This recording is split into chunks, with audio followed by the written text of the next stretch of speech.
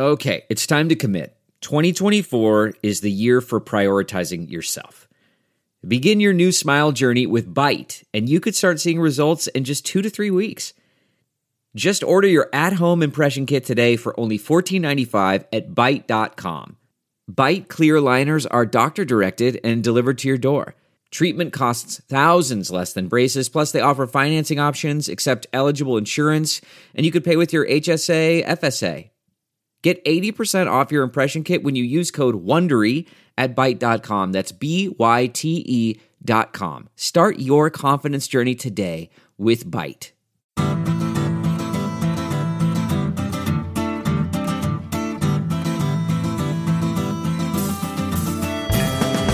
Welcome to this special live edition of the Sinica Podcast, coming today from the Yanjing Global Symposium here in Beijing. Let's hear you people make a little noise. All right.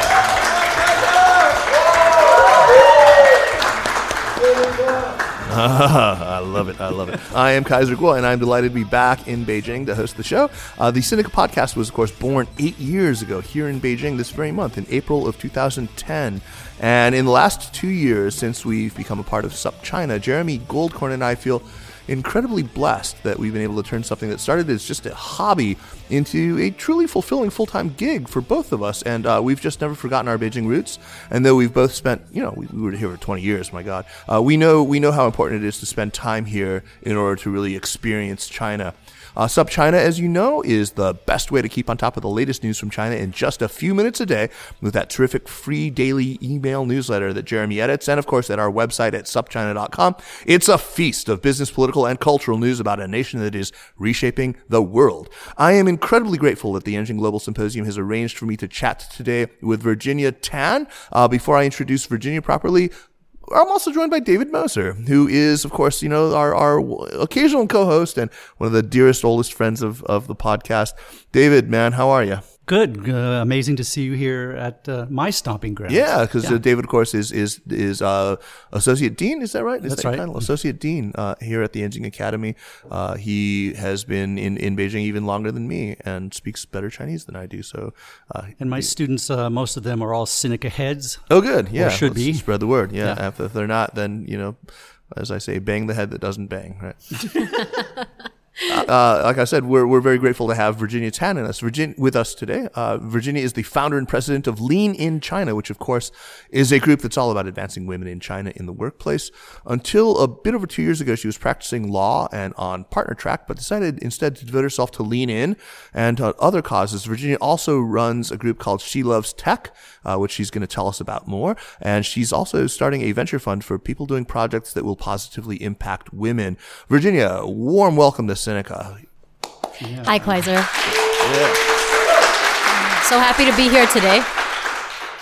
And of course, Virginia is, we're starting up a long collaboration with Lean In and with Virginia, just in its infancy right now. So we're really glad to have her here. It's really significant. Virginia, let's start with just some of the basics of the organization that you had. And let's start with Lean In China. Tell us something about your chapters, your membership, the goals, just the basics to sort of fill people on. But first, tell us about yourself and how you got involved with this organization. Sure. I think in many ways, Lean In China was an accident. I moved to China in 2013 after 10 years in Europe and the Middle East. And I moved to China to work on One Belt, One Road investments on behalf of Chinese state-owned companies and financial institutions. After I got here, about 2 months, I met a bunch of girls in a bar, and they say that one does. I've done that. As they say, that's how all good things in Beijing actually happen, and that's how a lot of accidents happen too. I leaned in a little too hard. And what we started at the time was it was a small circle of women. There were about 10 of us, and we just met once or twice a month to discuss the professional and personal challenges that we faced at the time. And then what happened was that we started to hold public events. And when we did a simple survey in June 2013, asking Chinese women around us what were the challenges that they faced, we realized all these challenges were startlingly similar. Chinese women were saying that they lacked self-confidence, that they lacked networks, and that they lacked approachable role models. when we started holding public events, hundreds of people would show up and stay for hours. And we realized that there was actually a gap in the market. And no one was actually serving the needs of these, women in cities, who were educated and also, had professional careers. And so we decided to turn what was then a small circle of women into a social network. Today, Lean in China has more than 120 chapters across China, both professional chapters and also college chapters. And we have more than 100,000 members. Wow, in China. Yes, in China. That's really impressive. My God. How many chapters in China now? About 120. Wow, my God. I mean, This that's is affiliated or not with the Lean In, the mother organization or whatever. I mean, that's a great question. I mean, we were very inspired by the book, Yeah. Lean In, when it first came out in 2013. Lean in China is part of the global network, Lean In Network. But in China, we operate and run independently. Okay. Oh, that's interesting. Well, I mentioned a couple of the other organizations that you're involved in, including She Loves Tech and your fund. So tell us about maybe She Loves Tech first. What are you guys trying to do right now, and and about this fund that you're doing? Sure. She Loves Tech, 2018 is a really big year for us and for She Loves Tech in particular. So She Loves Tech came out of a project that we did in 2015. So a group of volunteers from the Lean In community in Beijing wanted to do a startup competition for women technology entrepreneurs. We felt that they needed a platform.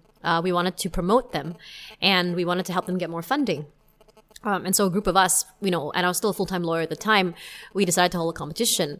What we didn't realize was that in the first year, we would be supported by the Beijing Women's Federation, that we were supported by Zhen Fund, which is one of China's leading angel funds. Anna Fong. Right? Anna was a judge for us. Yeah. And we were supported by Sinovation Works, which is Li Kai-Fu's Kai-Fu, yeah. incubator at the time. And we were also supported by 36 36KR, which is China's Yeah. leading technology media. And CCTV came along and did a half-an-hour documentary on our work, and we were kind of surprised. The following year, we took the competition to 4 countries, and we held the finals in Silicon Valley. And we had Tim Draper come and judge the finals. And he put in some of his own money into 3 of the finalist startups. Last year, we took the competition to 8 countries. And this year, we are in 12 to 13 countries. Oh, my God. And that, again, in many ways, was an accident. We had we really had no desire or any inkling that this would be bigger than a competition in China. And right now, She Loves Tech is the largest competition for women technology entrepreneurs and women impact startups which use technology in the world. So let's make sure that we understand this.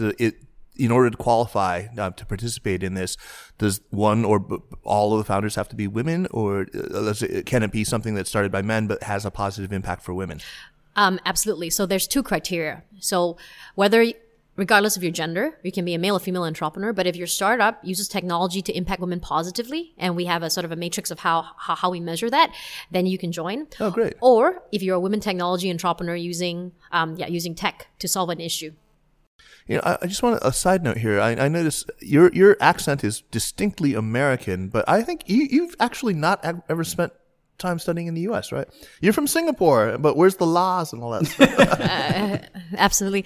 Well, if you hear me speaking with my Singaporean friends, then you will you definitely code switch. know that I am Singaporean. Okay. I think I thank too much watching of Friends. Oh, right. That's a good way to learn. And Yeah, it's a show that's very popular in China. Yeah. You may not have heard of it. 六人行. And basically the fund grew out of She Loves Tech, because what we were realizing was that there were lots of really, really interesting startups which we were unearthing with She Loves Tech, and they weren't what I expected. They weren't fashion or beauty startups. They were actually, they were in AI, they were in agri-tech, they were in fintech, they were in space tech, they were in cloud computing. And so I started to put in a little bit of my own money as an angel investor, but then I started to realize that to really scale that impact, what we needed was to build, like a fund. So tell us about the fund. The fund is called Teja Ventures. That's Teja. Teja. Teja. It's actually Teja, and it's the Sanskrit word for power. Okay. Yeah, or to empower. Very cool. Very cool. And how much do you guys have under management? We're still building it right now. We're great. hoping to raise between 20 to 30 million. So all you, fabulously wealthy LPs that listen to the show, please just make sure to get in contact with me. My fee is very low, so just So, Virginia, I read Lean In not long after it was first published. I love the book. There have been some critics, though, of the book who've suggested that it's really too focused on executive feminism, that it's a book for women who are already pretty damn successful, who come from privilege, who are mostly college educated, and who, of course, they're going to face sexism, discrimination, probably have a lot of very pressing needs. And she got criticism, though, also that in her approach, she sort of ignores a lot of structural issues of sexism and focuses instead on sort of the obstacles in a woman's own mind. That was a pretty common critique of it. How do you feel about that? And do you feel like maybe the sorts of issues that you confront here in China are different? Maybe there are more of the structural type problems, and how's your group responding to this? I love the question. I mean, we have faced some criticism, from some media saying that, we are focusing on urban and professional women, mostly, college educated. So these are my thoughts on it. Something which really inspired me in the early days of Lean In China, before it became what it is today, was that I noticed that what we were building, the communities that we were building here in China had a very what was the word? A more grassroots kind of feel. Right. It didn't feel like corporate America or corporate China in this case.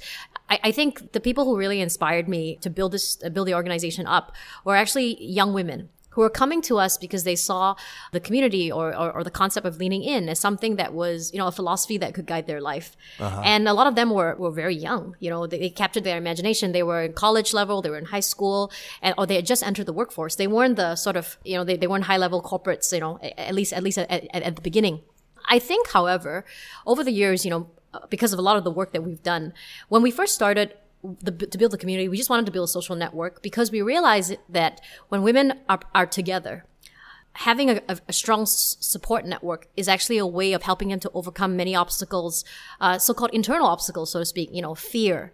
We talked about the pressures of getting married, being left over, not having enough confidence to go for the next role, et cetera, et cetera. We realized that when you put them together, that mutual encouragement and support actually, though intangible, actually could go a long way. However, with the work that we've done in the last 5 years, including the white paper on women, work, and happiness, we started to realize that some of those issues cannot be combated by women alone. The so-called structural. Talk about that white paper. I mean, where can we download it, and where can we read that paper? Sure. You can download the paper at www.leaninchina.com.cn. It's on our front page. It's an English and Chinese version, and we worked with Deloitte this year to publish it. It's called "The Impact of Women in the Workplace in a Digital Age." And it talks about some of the challenges, but I think it also talks about leadership attributes of both men and women, and it talks about the ambition gap and why, and it talks about what companies can actually do to sort of help women advance in the workplace. And it's actually based on a lot of research that you did, a lot of presumably questionnaires that you handed out, survey research. Yeah, I mean, we're really proud of that work. I mean, we handed out, we had about 3,000 respondents. Wow. 43% were men. It was our first questionnaire, which actually included men. And we had about 30 to 40 Chinese companies in China actually participate, including some of the biggest Chinese companies. So we're incredibly proud of that. And I think, for us, we really believe in research and data because it's your way of keeping a pulse on your community, understanding those needs. So back to the structural issues that we were talking about. So, at the beginning, we focus on what we call the internal revolution. How can women help themselves, sort of to lean in more? How can we help each other? And then, as time passed, we wanted to sort of understand, what they were facing, as a society. And what really shocked me the first year we did the white paper in 2016 was that when we asked women what their biggest obstacles at work were, the top 3 challenges all had to do with the home. Huh. Mm-hmm. Okay. Interesting. Mm-hmm. And that didn't shock other people. So it would have been childcare. It would have been number one was work-life balance. Number 2 was maternity and the disruption that causes to career. And the third one was having to undertake more household responsibilities and support their other halves. Lack of competence was right at the bottom. Lack of confidence was somewhere in the middle. And number 4 was lack of networks. And number 5, then we talked about discrimination. So that was a big eye-opener for me. Oh, yeah, yeah. I mean, it's actually really surprising to me to hear that. Interesting. I want to talk about the composition of the group. I think maybe it's a function of the fact that I tended to run with a lot of expat circles, even though I worked for a big Chinese company for many years. When I first started hearing about your group, it was usually from expatriate women from other parts of Greater China. You yourself are from Singapore. Has that composition changed over the years, and what's it like right now? Are there more people from China? Great question. When we first started, the 10 of us who sort of started that first sort of circle, we were half-half. We were, half of us were foreign and half of us were local. However, I think it's been 5 years. This year is our 5th year anniversary, actually. I would say that I am probably the only foreigner who's actually still in the organization or in the community. We made a very, very distinct and deliberate decision a couple years back that we would be heavily localized. And that's because if you're not, then how can you serve the people exactly. in your community? Right. And also because please don't get me wrong, there are many amazing expatriate women. I know a lot of them, and I work with a lot of them here in China. There are some amazing expatriate networks. We work very closely with them. But I felt that this social network needed to be for Chinese women. We needed to serve them. And that's also why when we choose partners, we work with government-linked institutions, academic institutions, such as Beida, and Chinese companies. That's terrific. And all our events are in Chinese. Oh, right. I was going to ask. Yeah, they're all in Chinese. So having said that, do you get a lot of the so-called haigui, the professionals from overseas who maybe are used to working in a foreign environment and they come to China and face maybe different problems? Do you have the haigui issues? I mean, we get some haigui, especially in the cities which are more international, like Beijing and Shanghai. And obviously, in a way, they're more exposed. They understand the nuances between East and West. They have different challenges, but also haigui are also in hot demand in China. Uh-huh. They're on top of every recruiter's, every employer's recruitment list. So, in a way, they have that advantage. A lot of our communities are young women, or I would say between the ages of 18 to 35, and a lot of them actually never left China. Mm-hmm. Yeah. Do you have the same sort of problems that we have in the West? You mentioned the white paper, but I wonder if there are other things like equal pay, sexual harassment, the glass ceiling, or I don't know what you call it, the bamboo ceiling. These things here. rate on the. I mean, I didn't hear them mentioned even on the list of things you just talked about. Yeah. So we did have a question. So we asked people what your challenges are. We asked them to rank them. And we had gender discrimination, and very, encouragingly, gender discrimination was one of the lowest.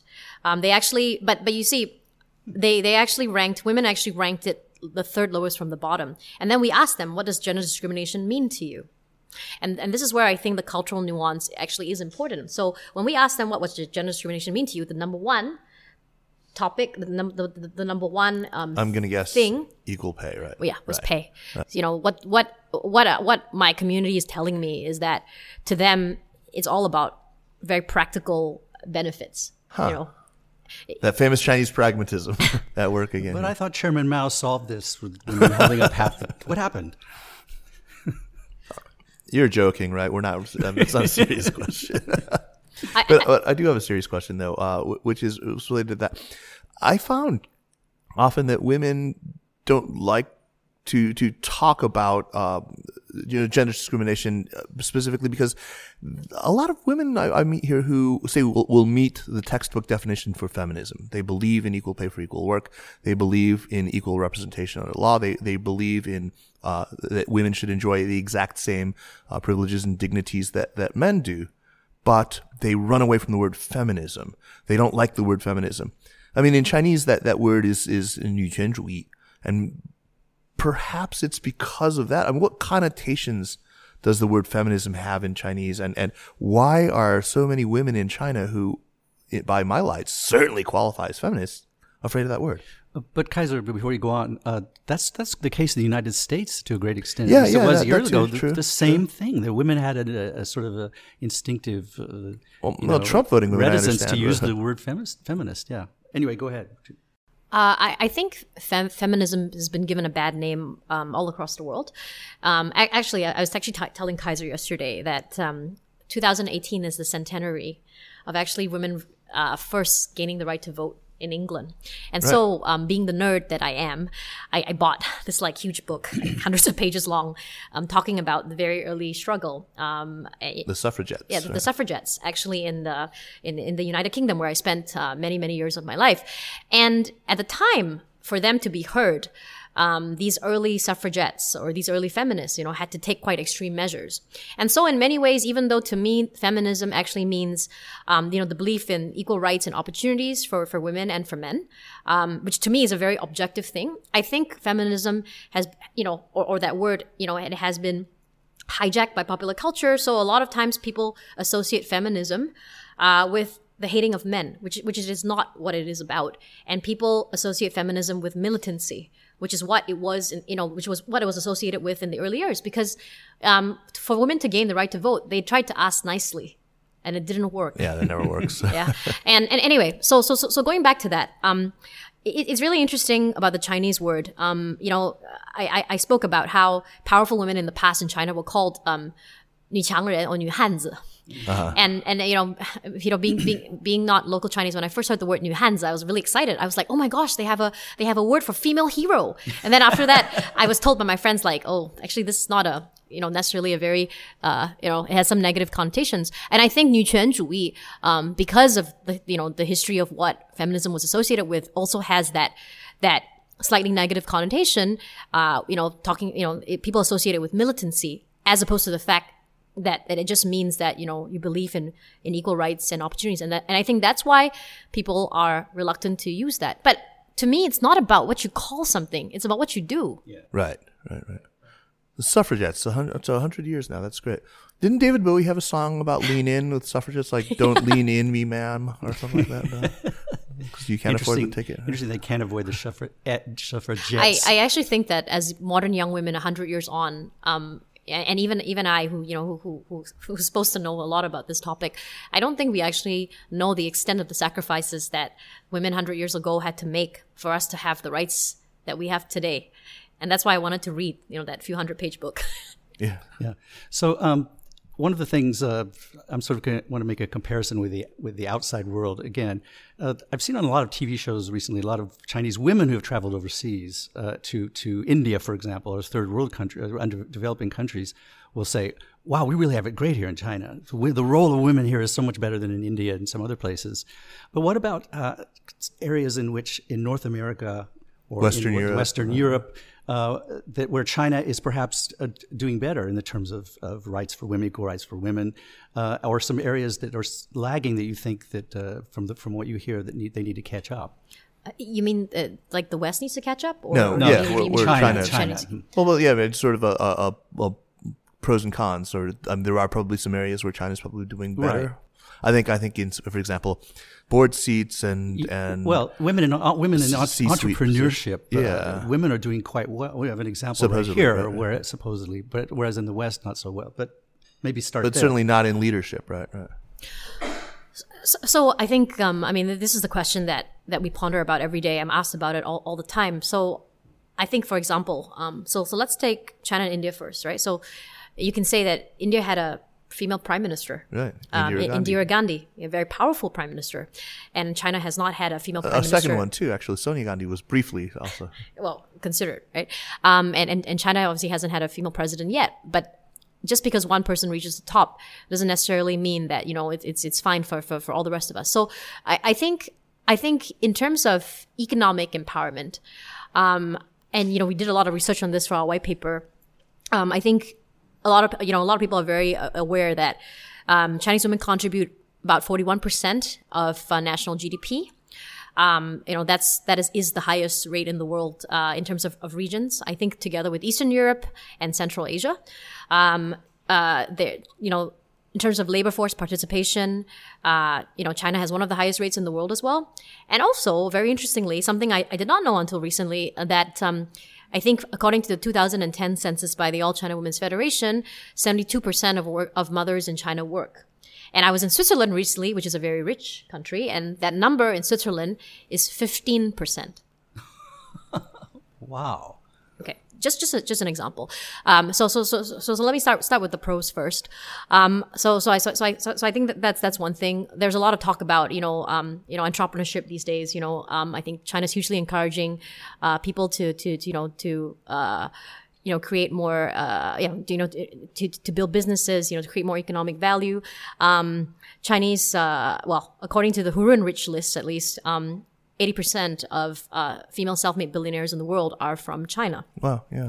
Which is that doesn't surprise me. Yeah, which is interesting. And obviously you see all kinds of emerging female business leaders in China, and also very established ones. And I think that sets in many ways like it's like a role model for younger women. Whereas I feel like in other countries, not just the West, sometimes these role models or these leaders are sort of less sort of visible. And so therefore, I think people look to China in that way. I think in terms of absolute numbers, I think in terms of board representation, China I think hovers at around 9%, which I think is one of the highest in Asia Pacific, but not the highest. At senior management level, if you look at, I think senior management levels from director and above, not just C-suite. I think China does pretty well. I think it's something like 30 plus percent. And I think in the US, something like 20 plus percent. If you're looking at CEO level, then China's still, I think, lags. It still lags or just a little bit behind the West, maybe like 4 point something percent. I think in the US, something 4 point or 5 something That's so percent. depressing. Oh my God. Yeah. And I think that, one of the statistics which I find really interesting is that when I speak to foreign companies in China and I ask them about their levels of senior women leadership, they actually, most of them, the ones that I know, and these are really big companies, actually say that the level of senior women representation in China is the highest for any region in the world. For their particular company. For that particular company, compared to any other. A lot of these are the big American multinationals. So that's also very interesting for me because I'm looking at data all the time. Now, so I think in the economic empowerment piece, I think there is a lot of I can say that in many ways China is a model, and it's very very inspiring. And I think in many ways I think Chinese women are the reason for us trying to build up this organization. What they've done has inspired me. However, I think, we discussed, on the panel just now, why China actually still sits on 99th, position on the World Economic Forum's gender gap report. And I think the two reasons being, or the three reasons actually being cited for that was, number one, the wage gap is actually increasing, not decreasing. Really? Wow. Yeah. That's shocking. Yeah. So according to data, I think urban women are earning 60+% or less than 70% of what men are earning. Oh God. So that was also corroborated by a survey saying that they thought the pay gap. But that's much bigger than I had anticipated. 60%, only 60%. About 67. Okay. 67 Still, so, that's only 2/3. Yeah. So and that's actually increasing. What is it in the U.S.? It's like 78 cents on something like that. I think it depends on whether it's women of color or women, or white women. Okay. I think it goes down. I think it's different for Hispanics, different for blacks, and So is that partly related to the fact that the women are more liable to discrimination on the basis of maternity leave and issues like that at the outset? There's less contractual guarantees for them. I think a couple of reasons. One is I think people say maternity causes disruption, and if the majority of men are in leadership, then obviously they're earning more. But I also think, and I also experienced this myself when I was a lawyer, not discrimination, but I found out actually when I was a lawyer that I was actually being paid less than one of my male colleagues who we were more or less the same level. And he was my really good friend. So we just comparing one day, we realized that. But what I realized was that they did not pay me less because they're discriminating against women. They paid me less because I didn't fight as hard when I negotiated my salary. And when this is straight out of Sheryl Sandberg, right? I mean, this is really interesting because I never thought about it. I didn't know I had that much bargaining power, but he just pushed and pushed and pushed until they gave him everything he wanted. And I pushed once and I didn't push again after that when I got what I wanted the first time. So, and he made me realize, because we were both equally well regarded. We were both doing well. And that's why I talked about the internal revolution, right? Because I think women need to understand or at least believe that they can have that negotiation, whether it's with the home or within the workplace. And I think people are now just starting to understand that, hey, actually, this is an individual negotiation I can have with my husband, that maybe he can look after the kids sometimes. Whereas before, they were uncomfortable or unwilling to have that conversation. But a pushy man, a man who stands his ground and negotiates for it, is suddenly regarded as that's fine. That's like living up to our ideal of masculinity. But when a woman does it, suddenly she's pushy, she's aggressive, there's Hillary a lot of Clinton. Yeah, exactly. Yeah. It's really too bad. I had a question for you, which is, are there issues that women face in the workplace in China that perhaps aren't commonly talked about in other countries? For example, I mean, we pay a lot of attention in China. I mean, partially because it's been the subject of a couple of very prominent books on gender in China, on so-called leftover women, right? On the idea that the social pressure to marry, right? And marry by a certain age. First of all, is this something that is indeed particular to China, or more of a problem in China? And secondly, is this something that you think is a major factor in things like we've talked about, like the wage gap?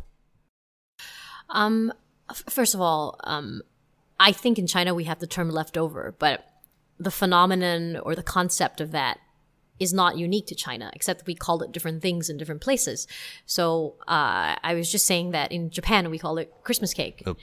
Christmas cake. So basically, it goes bad after 25th, right? Right. Yeah. Right. So after 25, you have to. Yeah, and then in the West you call it spinster. In other places you don't have a term, but you just say women is left on the shelf. And so, I think the concept is there that no matter how successful you are, but if you don't get married, then you've somehow failed in some way, or if you don't have children, you have failed in some way. So I don't think that the leftover phenomenon is just a Chinese thing. I think it's a global thing, and we need to be honest about it. I think that's number one.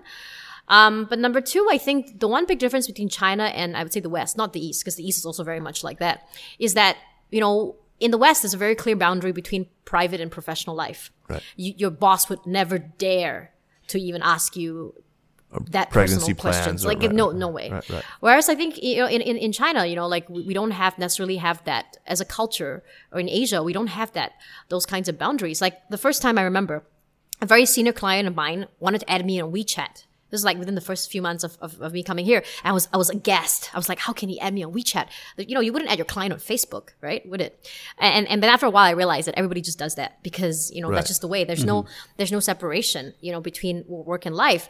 And there were times when my clients used to, nudge me gently saying, hey, are you thinking of, getting married soon? They'd be very nice. They're like, being a mother is actually, it's a great thing. I was like, yeah, I agree, but I need to get married first. And then I'd ask them, why do you want me to get married? Don't you I'm negotiating for you. Don't you want me to work harder? But I wasn't offended. I think in the West someone might be offended, but I wasn't offended because I understand that's part of a culture which is a lot more in a way more personal, less formal. But the one thing that I do have anecdotally, and some of our data actually shows that, is that our data in our report and also in other reports show that women say that they face more discrimination actually before they get married and before they have children versus after they have children. And the reason for that is that I think employers are all expecting women to bear children at a certain age. And so that's the time when the women face the most discrimination. But once they have the child, and in the past you had, you're only allowed to have one child anyway. So, and so women who are married. Okay, that's with over children, now. They're done with that. Now we can take you more seriously that you're back really with us in the workforce. Right? No, I think very anecdotally, what I was hearing was just more that if you are of childbearing age, then sometimes it was harder to get into certain industries. Huh. Like especially like really high pressure industries. Right. But that's what I've heard a lot anecdotally. Yeah. I had a conversation on this podcast not too long ago with Leda Hung Fincher, who's a very prominent feminist scholar. I brought up something that my boss at Baidu had said. I work for Jennifer Lee, who has done a lot of speaking. I mean, I think she actually spoke to your organization before. She's amazing. She's a totally amazing woman. But she brought something to my attention that I hadn't really thought of before, and that was that in China for a long time, workforce participation for women was mandatory. Women had to work. And that in an age where it wasn't really until really the 90s and the 2000s that we started seeing women be able to opt out of the workforce, and that this was actually a sign of agency, a sign of exercising a right, that you were actually opting out.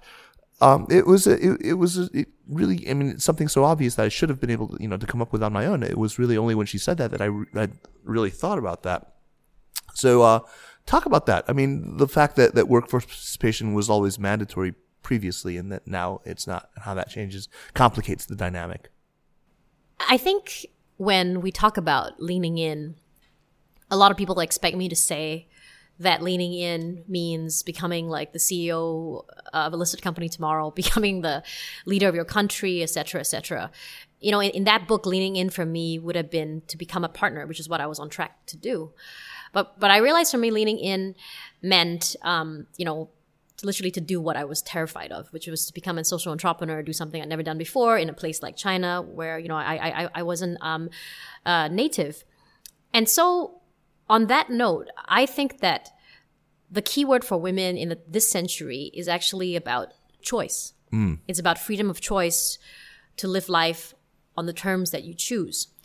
It's not, I think, for me or for any organization or any book to actually tell women what they should do and when they should do it.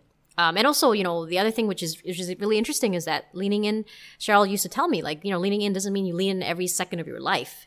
You might want to lean in now and then take a break and then have to lean in again. Oh, so you actually know her? Yes. Oh, okay. Yes, I thought you meant figurative, like Cheryl speaking to me through the pages of her book. No. We've met quite a few times. She's awesome. And so I think, we are pretty open as a community. We don't say, okay, you have to be a senior exec. If you're a stay-at-home mom, don't come and join our community. That's not that. For me, I just think that a woman should have the choice to do what she chooses. So, for example, if she has children, she wants to go back to work, and she wants to excel and become a leader, she should be allowed to.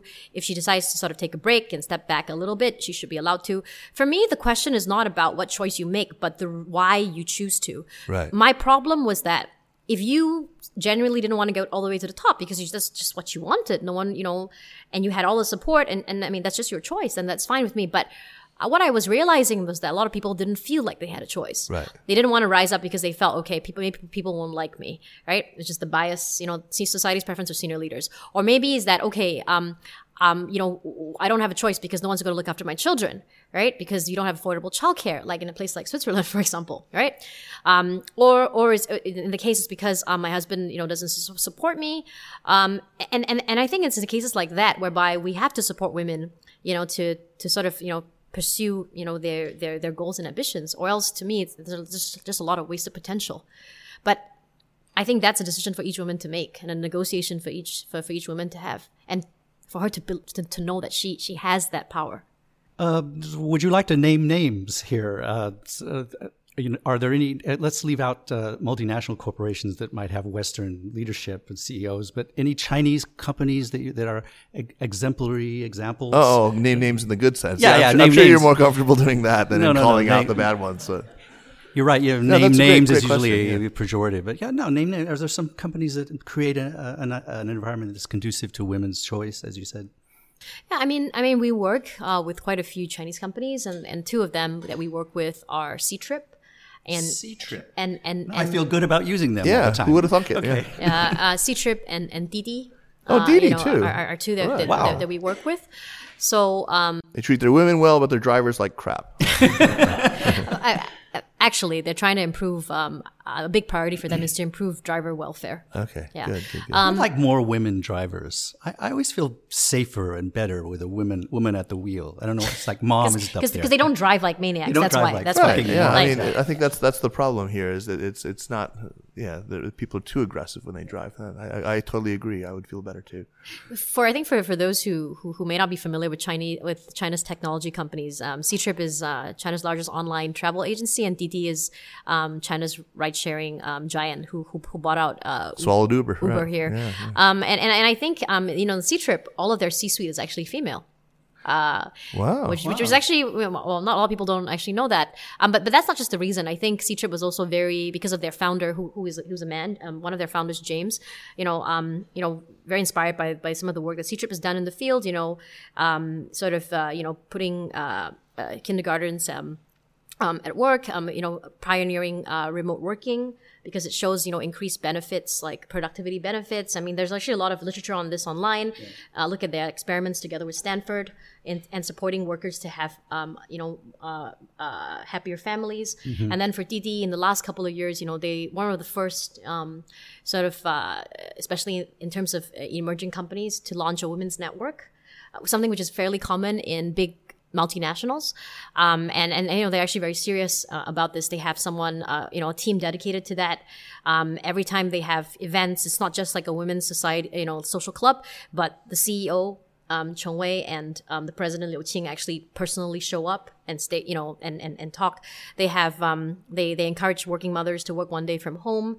They have leadership programs to identify female talent, and for me, this is really an economic game. This shouldn't be seen as a women's issue. That's really great. Yeah, I do feel better about booking all my flying now through Ctrip. Yeah.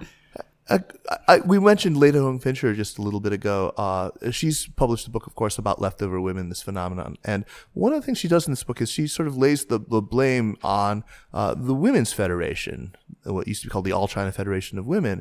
But you mentioned them as an early supporter and a partner of you. First of all, what do you think of this claim that the All China Federation or the Women's Federation pushed this idea of leftover women and maybe should be called out for it?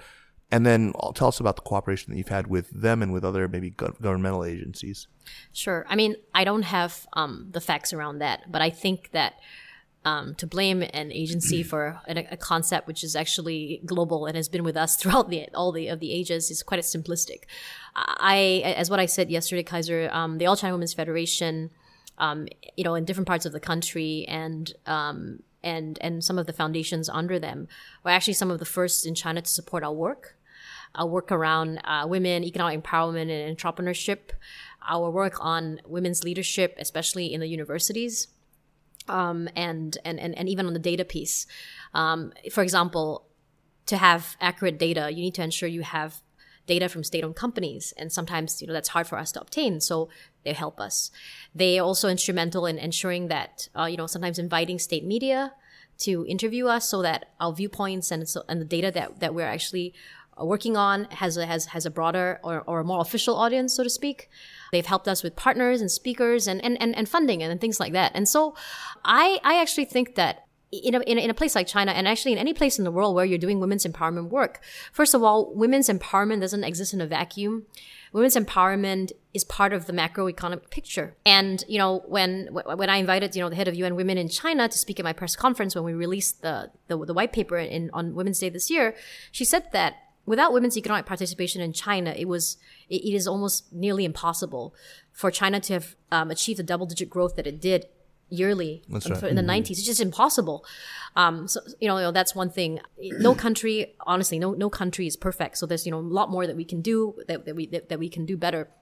But I think that the fact that this country has an entire agency and a huge grassroots organization, dedicated to just women and funded almost completely by the state, is actually something that we should pay attention to. In any place in the world, if you want to do women's empowerment work, I always think it's key to engage with local players, whether it's companies, academic institutions, or government-linked institutions, because that's the way you can really scale your work sustainably. And also, I think it's really key to have deep local knowledge of what works, what doesn't, what the community needs. Absolutely, and it sounds like you're really putting all those pieces together. It's great. Yeah, maybe running out of time here, but let me put one last question in here. The Me Too phenomenon. It seems like there's been some pretty public cases recently in academia and educational institutions. It's got some big scandals, actually. Not so much in the workplace, right? That hasn't really spread to that area, or has it? What's the situation with Me Too in the Chinese workplace? I think that's a great question. I mean, I don't actually have the data on that in China. That's something potentially, an area where we could look into. Well, anecdotally, maybe. Do you have- I mean, this is what. Anecdotally, I have it back from the 1980s. Women told me all the time. I just assume it was an ongoing thing. No, I think it is. That's the thing. I think sexual harassment, as we all know, is not about sex. I think sexual about harassment power, is right? always about power, just like violence is always about power. Any place in the world where you have imbalance of power, I assume that you will have sexual harassment, violence, etc. So anecdotally, I do know of sort of some cases, but the actual data on how prevalent it is, I don't have, and it's something, like I said, we could probably look into. I think that Me Too obviously has sort of taken the world, because I think it's taken the world by surprise, just because of how commonplace it is. You used to think that sexual harassment, in a way, was just something which happened to somebody else. Right. Yeah. Virginia Tan, it is such a pleasure. I mean, we're so delighted to be able to have this important conversation with you about somebody so knowledgeable and doing such great work. So let's hear a warm round of applause for Virginia and the work she's doing.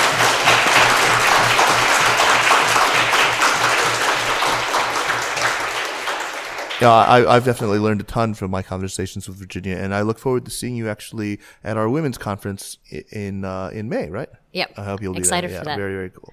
Now, before we pack up, let's make some recommendations as we do each week.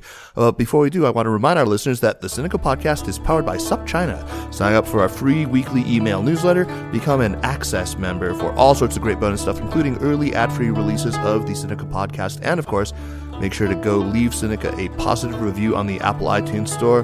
It really helps people to discover this podcast, which is something more important than ever as the U.S. and China drift toward the proverbial rocks. Now, on to recommendations. David, why don't you start, and then we'll go to Virginia. Okay, I'm Jeremy, I guess. Right, you get to be Jeremy this week. I have a couple of recommendations. First is a sort of a podcast, a new podcast that's in its infancy but has already made great strides by one of our Yanjing scholars that's sitting right over here, Jordan Schneider. And All right, Jordan. The name of the podcast is China Econ Talk. It's all revolves around economic issues in China, and he's already managed to snare a lot of really heavy-hitting guests like Scott Kennedy and others I can't remember.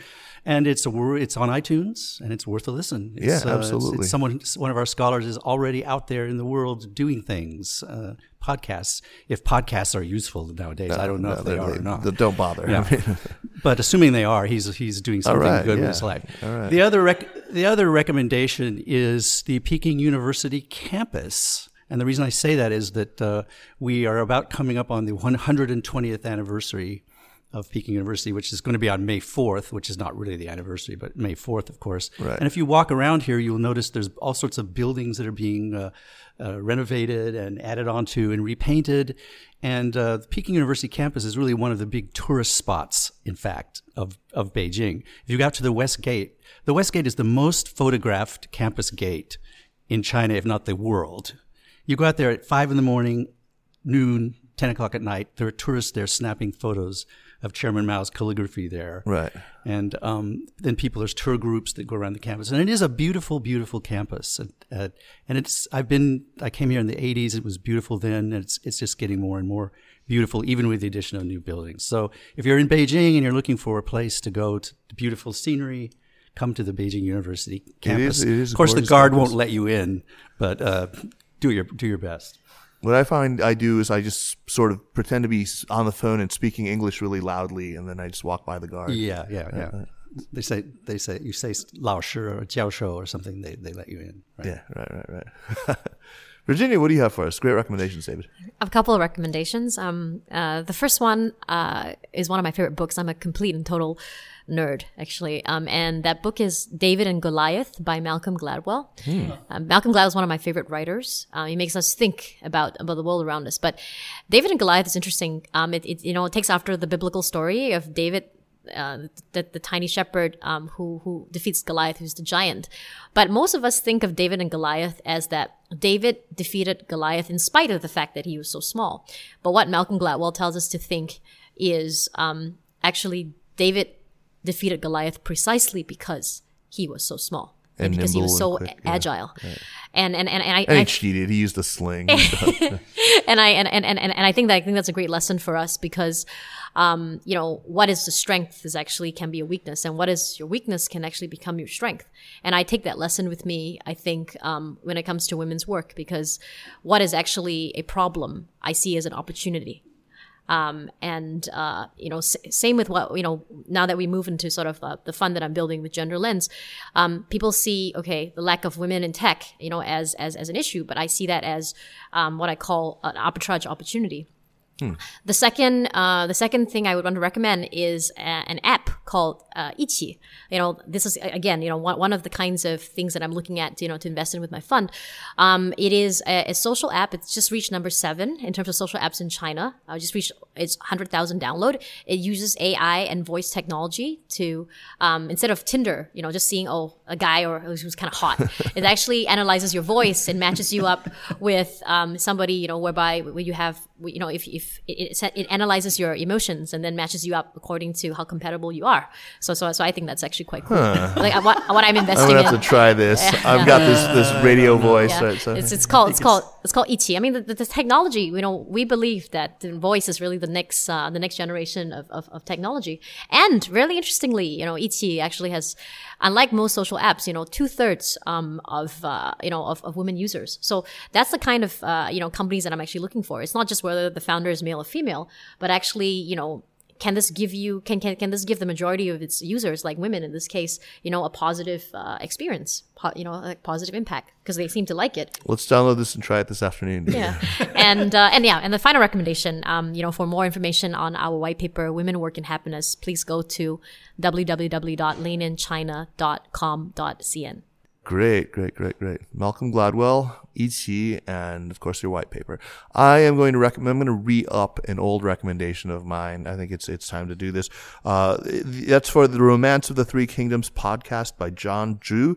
John lives near me in North Carolina. He works at Duke University. He's been doing this vernacular English retelling of the classic Chinese novel Romance of the Three Kingdoms, my favorite book in the whole world. And selfishly, I want to recommend it right now because I just did my second guest reading of episode 150. He's actually nearing the end of this tremendous saga. I really envy people who haven't started on it because you have this whole book to look forward to. It's just... This is like the 4th time you've recommended No. this. It's not the 4th time. It's only the 2nd. Okay. We have had John on the show, but I did a guest reading of episode 150, which is when one of my favorite characters from the last part of the book dies, and so it's very sad, but it's just great. I just can't. Every time I've read Three Kingdoms, I've come back out of it with more devious plots and schemes and ways to dominate the podcasting universe. But anyway, Virginia, thank you once again. I look forward to seeing you next month in New York, and it was great. I mean, it was terrific to have you here. And David, man, I'm so glad that you could spontaneously join this podcast. No, yeah, this has worked out very well, and as representative of Yanjing Academy, we're very happy to have her here because she is the future of our academy. We are definitely want to 沾她的光, as we say in Chinese. And thank you for all for coming today. Let's hear it for you guys. All right. Thank you, everybody. All right. The Sinica podcast is powered by SupChina and is produced by Kaiser Kuo and Jeremy Goldkorn. Drop us an email at sinica@supchina.com. Follow us on Twitter or on Facebook at SupChina News. And make sure to check out our other podcasts, the Caixin Sinica Business Brief and the GGV 996 podcast, which comes out every other week and covers tech and investing in China. We co-produce with the venture capital outfit GGV. Thanks for listening, and we will see you next week. Take care.